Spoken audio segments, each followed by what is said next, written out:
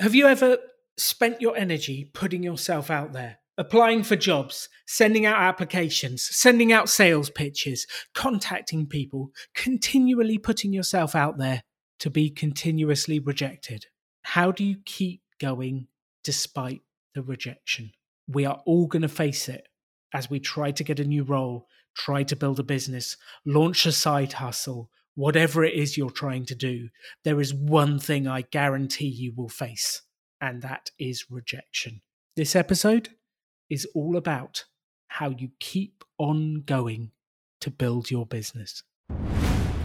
The extraordinary belongs to those that create it. Rebelling against business plans and debt, rebelling against what society expects of us to build cool businesses, make money, have fun, and do good. Let's create something extraordinary together. Welcome to the Rebel Entrepreneur. So welcome to the Rebel Entrepreneur podcast, and today is a very special episode because Patrick, the podcast manager, is on the show to deal with some of his frustrations about business and life, which I think a lot of you will have experienced as well. So welcome back to the show, Patrick, the podcast manager. Thank you. Third time's the charm, I guess. Isn't it the third time on, right? We did the one about proposals, which I know that changed things for you dramatically. And we've been on a couple of other little bits together, definitely. So tell me, what inspired you to say we need to talk? What inspired you to ask me to do an actual coaching episode with you? It's mainly been because I've just been getting my butt kicked during the interview process while working for contracts. Because it's one of those weird things when you're trying to get contracts where, like, you're your own business, you know, you're your own person making your own income. But at the same time, it feels like you're constantly doing job interviews. It's not like it's a face-to-face meeting where you're trying to sell them. Well, you are trying to sell them, but they lay out questions for you that you answer in like a very weird manner, if that makes sense. It feels more like an interview than like trying to have a meeting about receiving business. Interesting. Because so just as a frame for everyone and you, I believe pretty much anything you are doing in life is sales. I don't care what it is. If it's a job interview, you are selling yourself to someone who needs to pay someone to do something. So you have to sell yourself above all the other candidates. If you're trying to win a contract, you're selling yourself. If you have your own business, you're selling yourself. If you want to go and watch a romantic comedy versus an action movie with your girlfriend, you are selling that movie to them to get them to come to it. So I pretty much believe everything in life is a sales process. And the question is, how well are you selling yourself? I think I'm doing a decent job of selling myself, but one thing that's popped up is like, as you know, I'm a very niche industry. And for example, when I interviewed to work for you, I believe something that sort of gave me a leg up on other people was that in the past I had started my own business and I was trying to manage the podcast for the Rebel Entrepreneur, which was a good fit. But I had a pretty like frustrating interview a couple weeks ago, I would say at this point, where essentially I was told because I am I'm not certified, and I don't want to divulge too much about the company, but because I don't have a certified license in a certain industry. You can tell us the industry. You need to tell us the industry, okay. Like this. It was a real estate podcast, and they said because I wasn't essentially like a licensed real estate agent that I didn't have a chance. They still took me in the interview, but then they were like, you do, like, just a heads up, like, you're probably not going to get pushed through because you have no, like, real estate connections. And It was just, that was the second interview. The first one, like, felt very good. I was, like, very confident in it. I thought I had it in the bag. And then, I get that phone call, and I guess what was the most frustrating part for me was, this wasn't really listed in the application requirements. I appreciate you taking the time to talk to me, but I don't really appreciate you taking both of our time and essentially telling me like, hey, you're not getting this. Sorry, buddy. And I was just like, I remember just getting off the phone and being like, this is one of the more, like, I just felt like I was like, well, what a complete waste of time. And I got my hopes up for nothing there. That's really frustrating when that happens. One slight reframe. So what we're talking about here is objections. And in the sales process, there comes a stage where you're talking to someone about doing something, a product or a service, and then they put an objection in front of you. And the objection here is you don't really have any real estate experience. So Yeah. you are probably not going to get the job. That is an objection. Now you have several ways you can respond to that.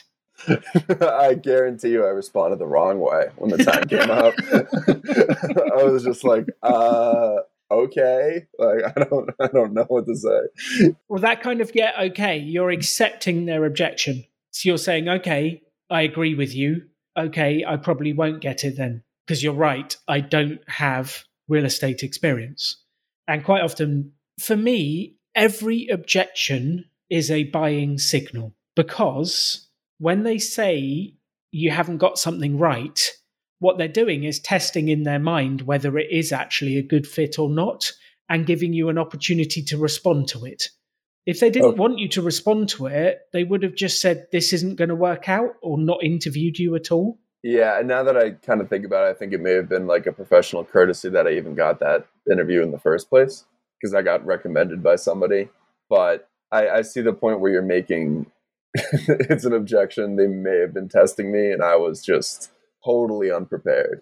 I remember going on sales interviews when I was a little bit younger. God, that makes me sound so old. But anyway, I went on some sales interviews when I was younger. Old is a little bit, sorry. Let's not go there. It's nothing to do with age. And they would purposefully throw objections at you to see how you would handle them. And their thought was, when you're going out to sell, you are going to be faced with objection, rejection, objection, rejection.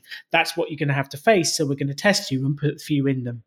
And in those interviews, they expect you to find a way to respond to them. And there are many ways to respond. So number one is accepting it. And you just accept it and go, okay, that's not going to work. And that's the end of it. Number two is the accept and reframe, which is my favorite way to deal with any objection. And it is, you're absolutely right. I don't have that specific real estate experience. And that's why I think I would be good for this role. All right. Well, that already sounds better than what I said. But this is I don't care what the objection is. This is something that everyone listening can use to this, is accepting what they're saying and then coming up with, that's the reason why you should hire me. So let's take this as an example. Okay, so I don't have that real estate experience. However, I have all the podcast experience, and that lack of experience, I actually think, makes me the perfect person to be able to do this for you, because I will be coming from the beginner's mindset, such as your audience. Okay. So as opposed to being another expert, I'm coming at it from a perspective that could have made some of the content more understandable to a new listener.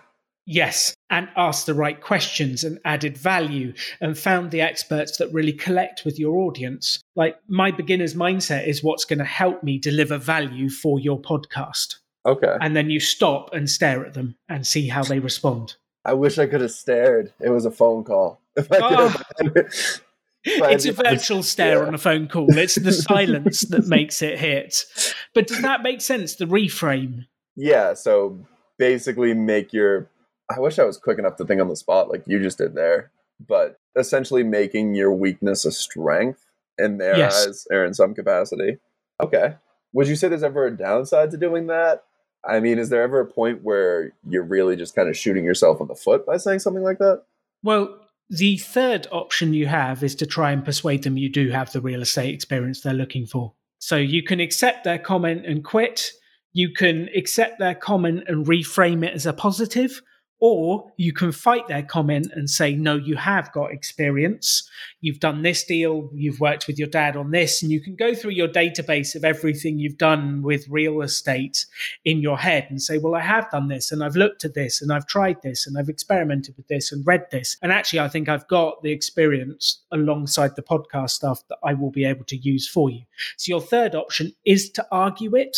That's challenging depending on whether you have actually got some relevant experience to be able to use. Yeah, I produced a podcast about relocation. like people moving from one place to another, and I tried to use that in the moment, like after being like, oh, well, I don't have. And then I was like, but I did like, yeah, X, Y, and Z, and then they were like, yeah, it's not enough. Sorry, buddy. Yeah. Yeah, I don't know. I definitely wish I could have done a better job. And honestly, like whenever I go to one of these meetings, I wish I had your brain, because I feel like you would have handled that way better than I would have handled that. And it's a little tough to like, I see it like on the back end, if that makes sense. It's when it's too late is when I realize like, okay, I should have done this X, Y, and Z, as opposed to just sort of improvising in the moment and being ready. And it wasn't like I didn't prepare for that interview. I put about 6 hours into getting ready for that thing. Wow. Yeah. So I think 3 thoughts for you, Patrick. The first thought is it doesn't always go well for me. Like there are times where I do sales meetings where it doesn't go well, and you just get this feeling of, okay, this isn't going anywhere. And now I'm a little bit older and more confident, I call that earlier and I get out. And I would say to them, look, I don't have that experience. I see that as a positive. If you don't, that's okay. Just tell me now and we won't continue this. I'll save your time and my time. And I would call it. Like, it doesn't always go perfectly, is the first thought. That's okay. And you just need to call it and move on sometimes. I don't always have all of the information, the ideas at the ready, but I have the structure. And the structure is, let me tell you why your objection is exactly the why you should hire me. And then on the spot, having said that sentence, I've bought myself enough time to be able to come up with a reason and to be able to go back to them and say, okay, the reason is this. But I have the structure in my head to be able to use it. And this is the same for all sales. It's about having that structure that allows you to put your creativity in the moment to it. Yeah, no, I agree. I think over like my guest appearances, we're realizing I might not just be the best salesman. This is a skill to learn. This is a life skill that will help you in every area of your life. Which is so like, important. Before I started working on this podcast full time, I was a salesman. So it's like I should be doing a better job. Maybe I'm rusty. I'm not sure. But yeah, I definitely need to work on sales as a skill. If you've got a full-time job and you're listening to this, learn about sales, because it will help you sell yourself when you're coming to get a raise. It'll help you sell yourself, sell your ideas when you're pitching you want to do a certain thing. It will help you in every area of life. So I don't care whether you've got a job, you're a contractor, you're running your own business. It does not matter. Sales is a skill that will help you to improve. The third point, which I think is so critical, is, have you ever been to see stand-up comedy? I've watched a bunch of it on Netflix, but I've never been like in a physical audience. Okay. You know the concept of hecklers. Yeah. So people from the audience shout out random stuff to throw the comedian off course and abuse them, make people laugh, all of that sort of stuff. How quickly does it look as though the comedian comes up with an off-the-cuff comment that cuts them down in an instant? I've watched compilations on YouTube. It's amazing to me how quickly they can do that. It's phenomenal, isn't it? The first time they stood up in front of an audience and someone heckled them, do you think they were that smooth? No. I think it probably went pretty bad. Yeah, definitely. The first time you get heckled, you're like, oh, what do I do? Like a deer in the headlights. And you panic. What do you think they do after the show? Probably, I would, if I'm going off like what my personal experience would be, if I had that happen to me, I think I would sulk about it for like 15 minutes and then spend the rest of my life like just envisioning me owning them back. Like when I'm alone at bed, I'd just be like, oh, if I said this, I would have got them. Which I guess in some form of way is practicing. In some form of way. Let me give you a slightly better version. There's a very famous comedian in the UK called Jimmy Carr, who is known for his audience interaction. Katie and I have seen him live a couple of times, and his ability to interact with the audience quickly is phenomenal. His process is, if he hears a heckle, a comment that he's not heard before, after the show, he writes 5 to 10 answers down of how he could respond to that. Then he tests it next time to see how it works. So he's constantly developing that repertoire, that connection, the ideas of how to come back quickly. But that's the piece that people don't do in interviews, in pitching, in selling. The first time you pitch, the person in front of you is going to say something you're not expecting. Write that down, come up with 5 answers that you think could work, and let's test one the next time they say it. And you're constantly developing your ability. So when someone says you don't have this experience, the only reason I know how to say, like, oh, try this sentence is because I have been to those interviews where people tell me I don't have that experience. And one of the first times I ever pitched Rebel Business School, I was with my partner, Simon. And the first thing they said was, you don't have this particular qualification. And that particular one didn't go well. But then I was able to go away and think about it and then say, actually, well, the reason you're hiring me is not because of my qualification, because I have actually started businesses. And then I have a perfect answer for why we're the right people to do this, not what they're looking for. Does it work always? No. But it gives me a far better conversion rate over the long run of these interviews, which kind of brings me to the next point, which is it's a numbers game. Actually, you can say this about life. It's a numbers game. I don't care what it is. Selling, pitching, interviews. You're going to have to kiss a few frogs to find the one that turns into the one you actually want. And every time you do, you will get better and better and smoother and more confident and more developed answers if you do what we're doing now, which is brainstorm possible answers to their objections, and then next time it comes up, you are ready. See, I guess that might be the source of my frustration, because as you just mentioned, it's sort of like a numbers game, and as you go along, you get better and better at it. I can't tell you how many interviews I've had over like the past year alone, just trying to grow a business. And I've noticed that a majority of the success I've managed to have is because of the initial tip you've taught me, which was reach out to them first, as opposed to just blankly sending an email and hoping they get back to you. Yes, that's a top tip. Definitely. Everyone listening to that is hugely important. Yeah, but an issue I've realized has come up like a lot is that businesses or companies or whoever could just be like one person making a podcast in their basement, their contracts. So it's the Wild West out there.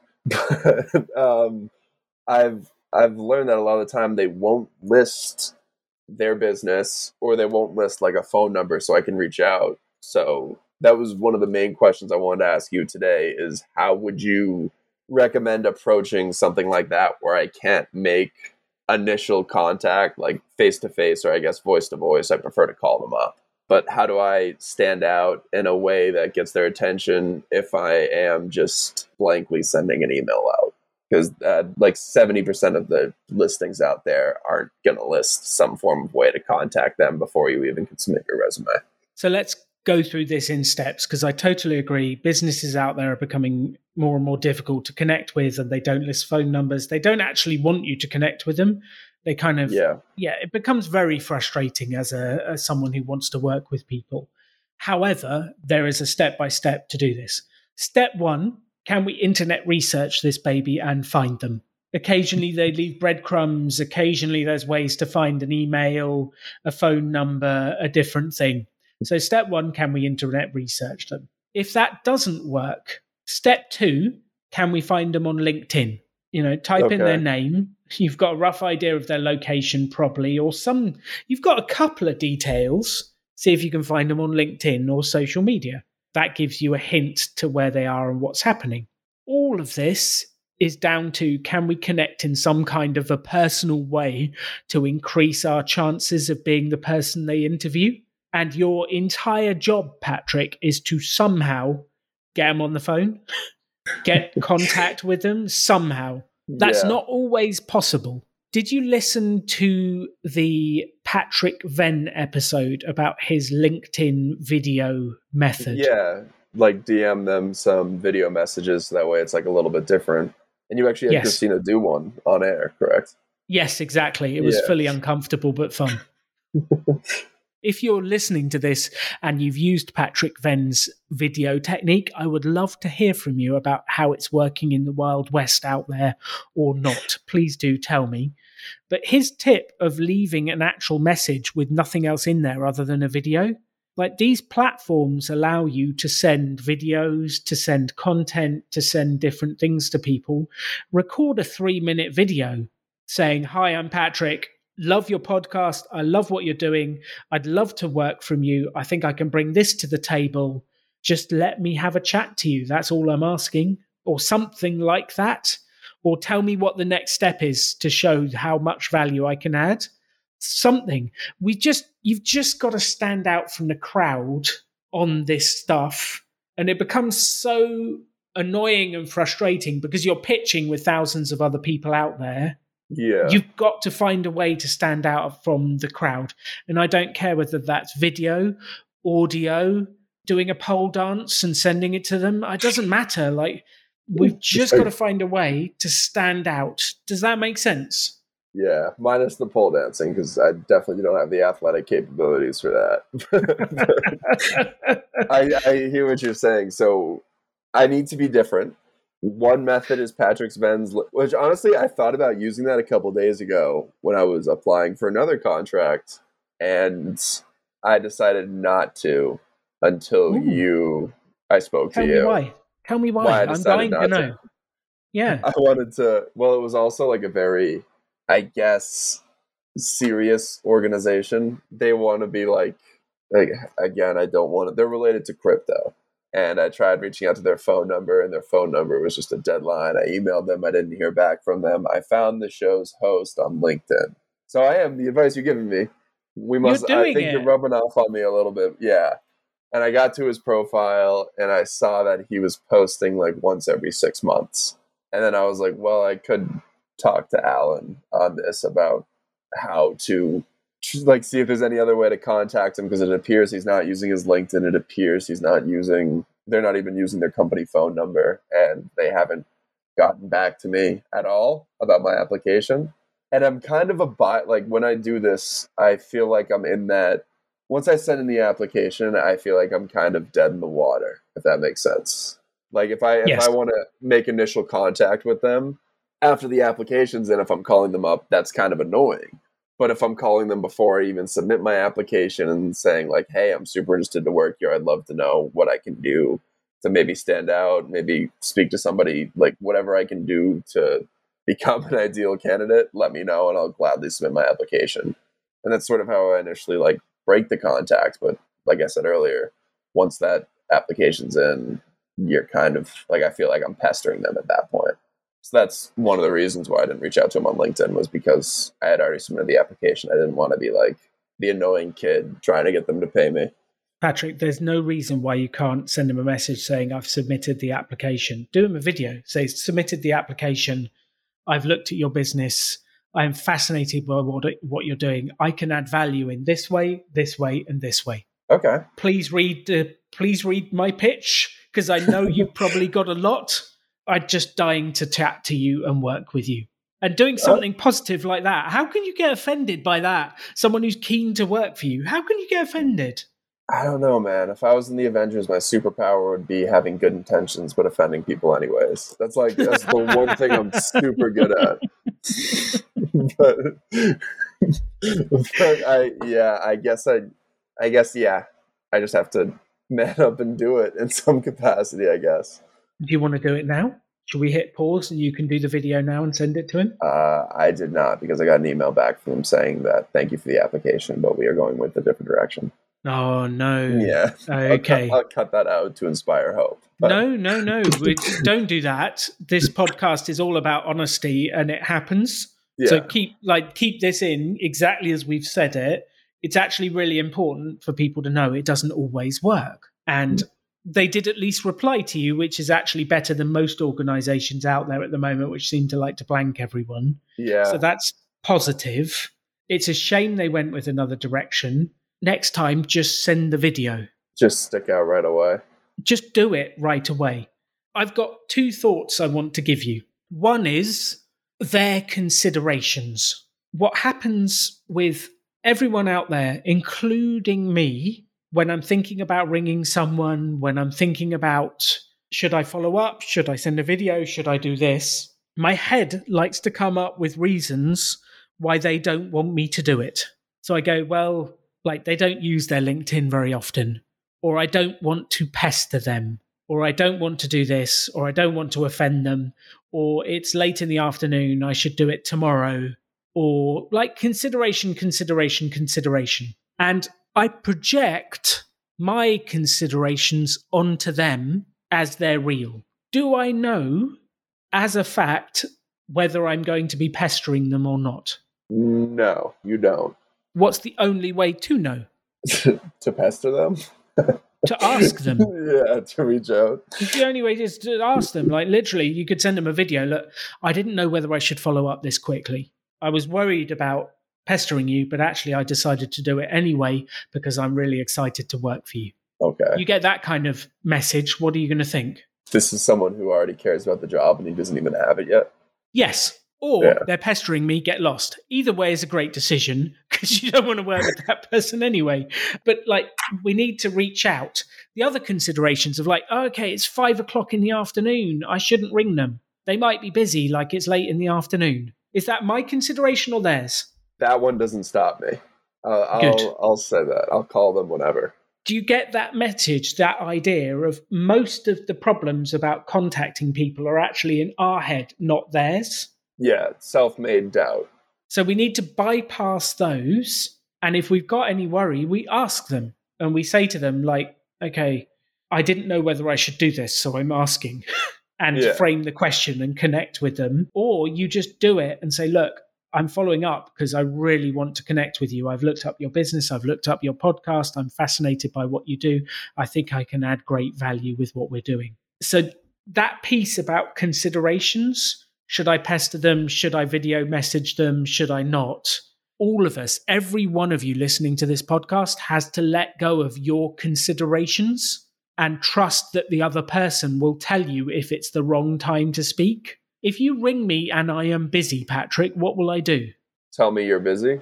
Yeah, or probably just ignore the call and I'll get back to you later because I'm having breakfast with my wife, or I'm doing this or I'm doing that.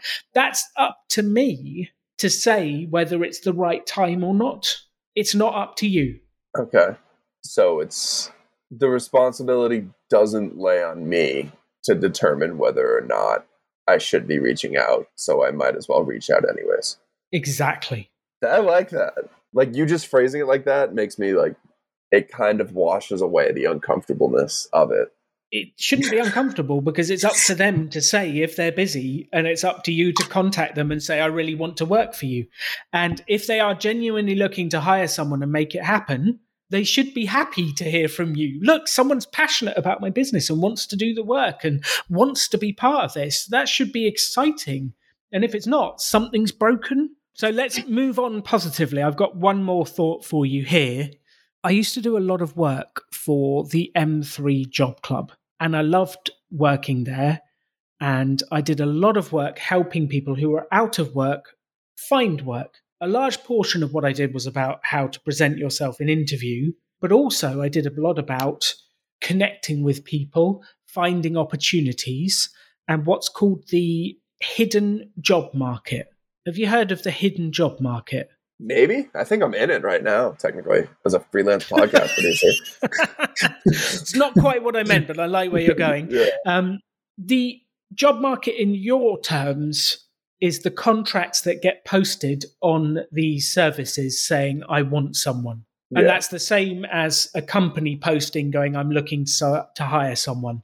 That's the job market that gets advertised. Before it gets to that stage, let's take an actual business. So an actual business looking to hire an employee, what's the first place they look for employees? Like LinkedIn, job postings, employment postings, temp agencies. I'm not sure. I'm just giving you as many answers as I can because I have literally no idea. So when you're trying to hire someone, what's the important things you're looking for? That they're qualified and know how to do the job that you are hiring them to do. They'll be cost efficient, essentially. They know how to do the job. They've got good energy. And actually, most people nowadays, it's like, do we have a cultural fit? Because the skills you can learn, but do we have a cultural fit? Do I trust this person? When you go out to a job posting, like, how do you get to know if someone's got the skills or you can trust them? Well, A, resume, B, interview, C, employment verification, like in that order. Yeah. And is that an easy, quick process to find out? No, I imagine it sucks to go through. It sucks for the person hiring as much as it does for the person trying to get the job. Like it's a lot of work. It's a lot of work. So if someone's trying to hire someone, they will do anything they can to avoid having to put out a listing, having to hire from the general market, because it's so much work. So if you get there, where would they go to find people? Oh, references from other employers or friends or people they know, correct? Yeah, so they'd reach out to their friends, they'd reach out to their network. They might think through the people they've worked with in the past. They might speak to people, but it's way easier to hire someone. They might say to their team at work, oh, do you know anyone who's good at this? Like, we're thinking of hiring. And the job's gone before it even hits the market. The hidden job market, then. That's what it is. Yes. Okay. So like, why would I bother doing this process if I could find someone I know and trust from my network? Honestly, that's how I'd go about it. It's like a guy I know would be hired, or a girl I know. Equal opportunity employer here. But yeah, that's what the hidden job market is. It's people filling positions before they even become public for others to fill positions. Exactly, and they reckon that's 80% of roles. Jeez. So you are fighting with everyone else out there to get 20% of roles, and the competition is huge. Yeah, I mean, I thought we were ending on a positive note. That scares the hell out of me. What was that? Okay. But I'd rather have the realistic situation. If someone's put out there they want a podcast editor, they've already checked their network. They've already tried to hire in different ways. They've already spoken to people. And then like the last ditch effort is I'm going to go on People Per Hour, or I'm going to go on Upwork and put a posting out there. Then how many responses do you think they get? Oh, like 1 million. It's like there's at least 100 if it's a reasonably paying job. At least 100. So as the person hiring, when you get 100 responses, what do you do? I mean, if it was me. Yes, that's the noise. That is the noise. It's like, oh. How hard is it to read all of them? Probably pretty hard. Especially when they include like 6 questions for you to answer. Mm-hmm. So what do you do? What, as the employer, what would you do? I've got to whittle this list down. People with the most experience stay. People with the least experience leave. Start cutting based on like merits like that. Yeah, you just start cutting any way you can to try and get the list down, because you cannot cope with it all. So you're like, okay, I'm going to cut on like previous feedback. I'm going to cut on, like, depending on what platform it is, number of stars they've got, anyone below 4.9. Like, I can't read them all. So I just need some metric to reduce the number. And let me give you a terrible example of this. There was a recruiter at a company who they put a job out. They got more applications than he could ever read. So what he did was take the pile, split it in 2, and throw half straight in the bin. Ugh. And then someone said, what are you doing? Why are you doing that? And he said, well, I don't want to hire unlucky people anyway. That's so disrespectful, though, to other people's time. I get that you have to do it, but it's just like it's horrible, isn't it? Yeah, like if I'm seeing that, I'm very likely could be one person on the bottom of a half pile just getting yucked out with the garbage. And you've put effort into writing a letter. You've put effort into doing an application. You've spent your time on that. It's dreadful. It's horrible. Yeah, and a lot of these companies want you to put in, like, you take your resume and you have to, like, re-enter. It's like a 2-hour process half the time just to get it in. That makes me sad, but it's the realest approach, and we need to work with it.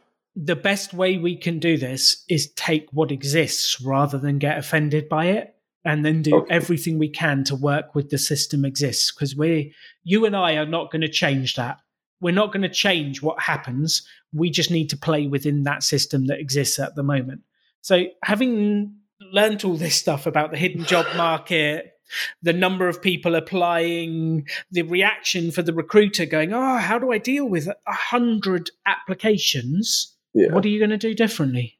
Well, the first part of what I do is going to stay exactly the same, because that was your original advice. Where, like, I'm going to try to reach out beforehand. I'm going to try to speak to someone before I submit the applications. That way I have somebody who's kind of like a contact.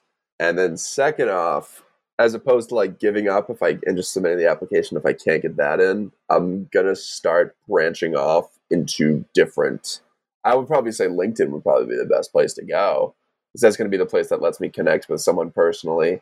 I'll send them a video message. Maybe I'll even send them a text message once things get casual after that video has been played. But I'll just have that extra layer of trying to contact them for the position. And then the final bit for me will probably be knowing that being a recruiter's just as bad as being a applicant in some instances. So maybe just hang up the cleats sooner than expected if I'm not really hearing much. Like, I won't bank on being like, oh, they're gonna email me in a week. Like, I'll just move on and start hunting for other opportunities at that point. And is the positive, like, we have to be 100% positive and out there and focused, and we will work to find it, but we have to move on quickly and keep being positive. You're absolutely right. You just need to keep going with uber positivity. Uber positivity. It's so weird. I'm still like, I was definitely a pessimist before I met you, and now I'm like I wouldn't say I'm a glass half full kind of guy, but I'd say like there's water in the glass. I wouldn't say it's half empty. But yeah. A recovering pessimist, I think, is your new term, Patrick. We're working on it. There is one final thing I want you to get from this. What is that? If 80% of the job market is hidden, how much of the job market is your current strategy targeting? Oh, wow. I would probably say about 30% if I had to make a guess, because they're like a majority of my interviews and employment opportunities come from that 20% that are posted. But I have a small network. I don't have like a huge network. I have you, obviously, who's introduced me to some people who have hired me. I have other hosts who have introduced me to some people that haven't worked out. And then I have other contacts back in Boston, but I live in Colorado now, so that's not really like I can use them to the degree that I would use them previously. But yeah, I'd say about 30% of that market is what I can tap into. So how do you expand that number? How do you reach more of the hidden market? You go network. Mm-hmm. Yeah, which is honestly, things are getting so dire for me that I think if I'm going to Austin this weekend for a bachelor party and everyone's going go-karting, I might just try to find a networking event and just pop into a place in Texas and be like, anybody need a podcast producer? Hi, I'm Pat. I think you've got a better, higher value use of your time there. So I would say go and enjoy your bachelor party, enjoy the moment, never give that up, have fun, do it. It's good for your soul, it's good for the people. And then there's no reason why you can't mention to your friends and the people you meet, like, I'm currently looking for a new position. Yeah. And then we get into the territory of, do you know anyone who's got a podcast? Do you know anyone who's hiring on this type of stuff? And we need to like make use of the network to connect with this stuff. If we don't do that, if we don't use the network, we'll never find the opportunities. Okay. How many of your friends, contacts have you told that you're looking for another position, extra work, another podcast? By now, probably about 20. About 20. Yeah. I'm assuming you know more than 20 people. Yeah, I definitely do. So what do you think is a good thing to start doing? Start telling more people that I'm looking for podcast work opportunities. Yes. and connecting with them, chatting to them, connect with your network and all of the people out there. Ask them how they are, ask them what they're up to, tell them what you're up to, connect with these people because there are opportunities out there. We're just not seeing them right now. We're only seeing the ones on the platform like everyone else out there. All right. Well, yeah, now you've given me 2 tools. It's actually very useful. You get to use the contact them before everyone on the platform contacts them in one way, which is just reaching out to them on socials and email. And then the other way is get to know them before they even post a job. So I guess it's just a matter of me putting that together. It really is. It really is. And then there is a third method, which is the straightforward sales method of contacting podcasts you love, telling them you're an editor, and reaching out when you don't even know if they need a lead. You don't even know if they want work. You don't even know what's going on.